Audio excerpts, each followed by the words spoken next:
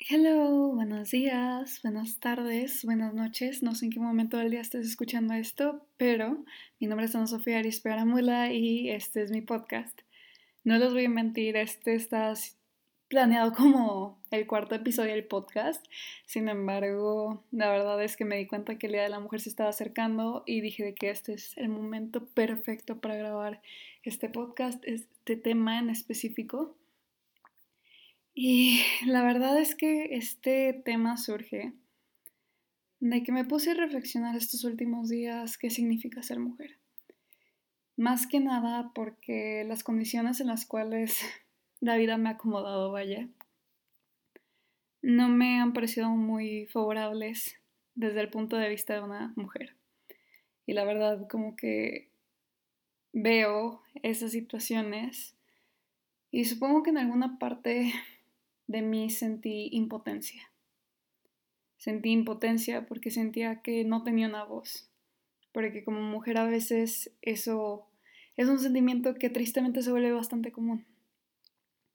Y este es mi intento de demostrar que sí tengo una voz, así que el tema de hoy. Estoy consciente de que muchos hombres estarán poco satisfechos con esta decisión considerando que los roles de género pues nos afectan malamente a todos. Sin embargo, hombres, descuiden, ya llegará su momento, de mientras déjenme quejarme en paz, ¿va? El tema de hoy. ¿Las niñas maduramos más rápido o nos obligan a crecer más rápido? Y no hablo de qué tan rápido se desarrolla el cerebro de uno u otro sexo. Pues entiendo que el desarrollo a nivel biológico puede ser distinto, pero este es el proceso en el que dejamos de ser niños para volvernos adultos. Este es un tema no de psicología, sino un tema cultural. Desde que somos chiquitas, nos obligan a comportarnos, a no hacer mucho ruido. Nuestro uniforme son faldas y desde temprana edad dejamos de jugar a muchas cosas porque el uniforme no nos lo permite. Correr y jugar a ciertas cosas en el recreo se vuelve difícil cuando no quieres que se te levante la falda y te vean otros niños. Así que se nos enseña a sentarnos bien para que no se nos vea nada.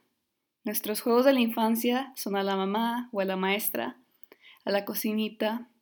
Vamos creciendo y vamos subiendo el nivel. Nos enseñan a ser responsables, incluso por las cosas que no nos tocan. Que si un niño nos molesta, que no nos estresemos, porque si nos trata así es porque le gustamos. Que si un señor nos chifla y nos acosa en la calle, que no nos quejemos, es nuestra culpa por vestir shorts o falda. Que no nos pongamos pedas por si un amigo o conocido se quiere sobrepasar con nosotras. Hay que estar alertas, ¿no? Y si te pasa algo, pobre de ti, tú te lo buscaste. Este tema acerca de si las niñas maduran más rápido, siento que me ha afectado mucho. Y me ha afectado mucho porque lo he visto en TikToks estos últimos días diciendo de que, pues los TikToks dicen más que nada, se han dado cuenta que las niñas maduran más rápido es una excusa siempre para que los hombres mayores se fijen en niñas, pero nunca para que a las niñas les den mayores puestos de poder. O por ejemplo a mí en mi infancia, no sé si alguien más se identifica con esto, pero a mí me tocaba mucho que si yo me peleaba con un niño, siempre me decían de que no, es que las mujeres maduran más rápido. Entonces tú te volvías el adulto de la situación, aunque tuvieras la misma edad que ese niño, y tenías que portarte como la persona adulta, ¿no? Y supongo que eso en algún punto nos limitaba de expresarnos. Pero, como dije, justamente por esto aprendemos a no pelear. Solo aceptar y poner buena cara a lo que nos toca. Porque los hombres van a ser hombres. Y realmente no nos queda de otra. Te enseñan que calladita te ves más bonita. Porque si te quejas, eres una exagerada y te ves mal. Desde cosas como cuando alguien se te acerca de más o te da una mirada que te incomoda. O como ese día que decidiste llevar leggings o shorts a la escuela porque era con lo que te sentías más cómoda. Y tus compañeros eran a la tarea de tomarte fotos, tomarle fotos a tu cuerpo y comentar de él. Y no supiste qué hacer más que reírte o hacer como que no te dabas cuenta o quejarte en silencio. Y muchos no verán el problema de esto, pero hombres, hay algo llamado consentimiento. No vivo para que tú me mires, no me visto para que tú me sexualices. Y de parte de todas las mujeres les digo que si esto me pasó, no fue porque no me di a respetar. Yo merecía respeto desde el momento en el que existo como ser humano. Y por si no lo saben, están mis derechos. Pero crecí siendo enseñada a tomar responsabilidad y a sentir culpa por las maneras en las que otros decidían hacerme daño y hacerme sentir insegura.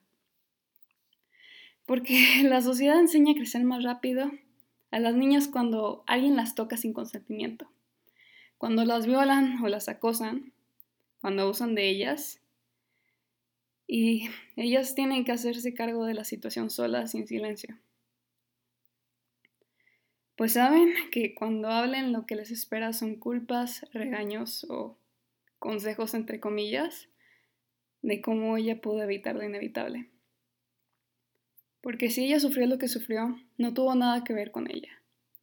Porque ella no fue violada por su ropa o por dónde estaba o por cómo estaba. Fue violada por alguien que no tenía una verdadera noción de los límites o del respeto que le debía a otra persona. Porque actuó pensando que no debía consecuencias a lo que haría.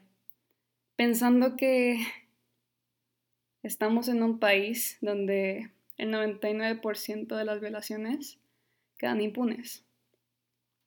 ¿Cómo culparlo?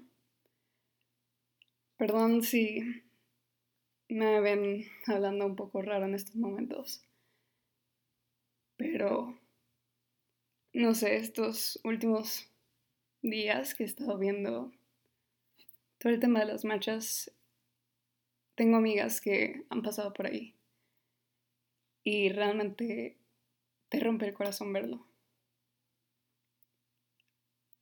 Entonces, a veces me detengo y pienso, tal vez no está mal cuando los hombres se comportan inmaduros, porque tal vez no es que sean inmaduros, tal vez simplemente son esos niños a los que nunca les enseñaron que debían de dejar de jugar.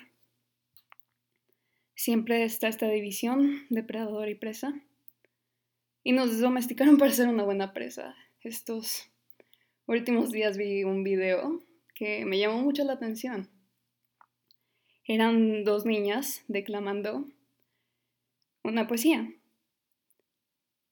Ellas hablaban acerca de la violación y el acoso y dijeron, tranquilos, nosotros somos buenas presas, no hablaremos tan alto para incomodarlos. Y es que es verdad, o sea, estamos en una sociedad donde no manchen, o sea, toda la culpa la tiene la víctima.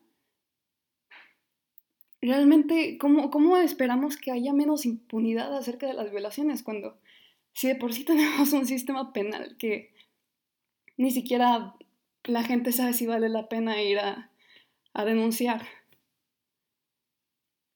Vas a ir a denunciar, a meterte en el escándalo público, que la gente cuente tu historia y lo cambie e inclusive te culpe por ella, para que al final hay un 99% de posibilidades que ni siquiera le hagan algo a tu agresor. Y tan solo te pones en peligro. La gente todavía dice, ¿por qué necesitamos el feminismo? Por esto necesitamos el feminismo. Nos domesticaron para ser una buena presa.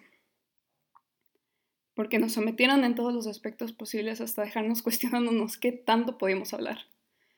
Se nos enseñó a comportarnos y no divertirnos cuando más chicas porque ya éramos señoritas. Se nos enseñó que nuestro cuerpo era asqueroso y que debíamos buscar cambiarlo, bajar de peso, maquillarnos, depilarnos.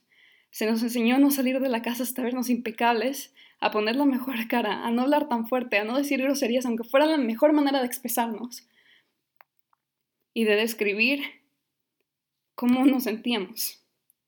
Que cuando éramos niñas, éramos muy chicas para vestirnos y arreglarnos como nos gustaba, aunque fueran tan solo juegos. Pero si éramos lo suficientemente grandes para dejar de jugar, para tomar responsabilidad acerca de cómo los hombres nos miraban, para preocuparnos de cómo nos vestiríamos si traían hombres a la casa, y cómo defendernos si un día decidíamos caminar solas por la calle. Así que sí, tal vez las mujeres no maduramos más rápido porque sí. Tal vez simplemente no teníamos de otra. Espero que hayan disfrutado estar aquí. Lamento si es que no me pude mantener con compostura como me hubiera gustado. Les prometo que los siguientes podcasts sí hablo un poquito más tranquila y más en mis sentidos.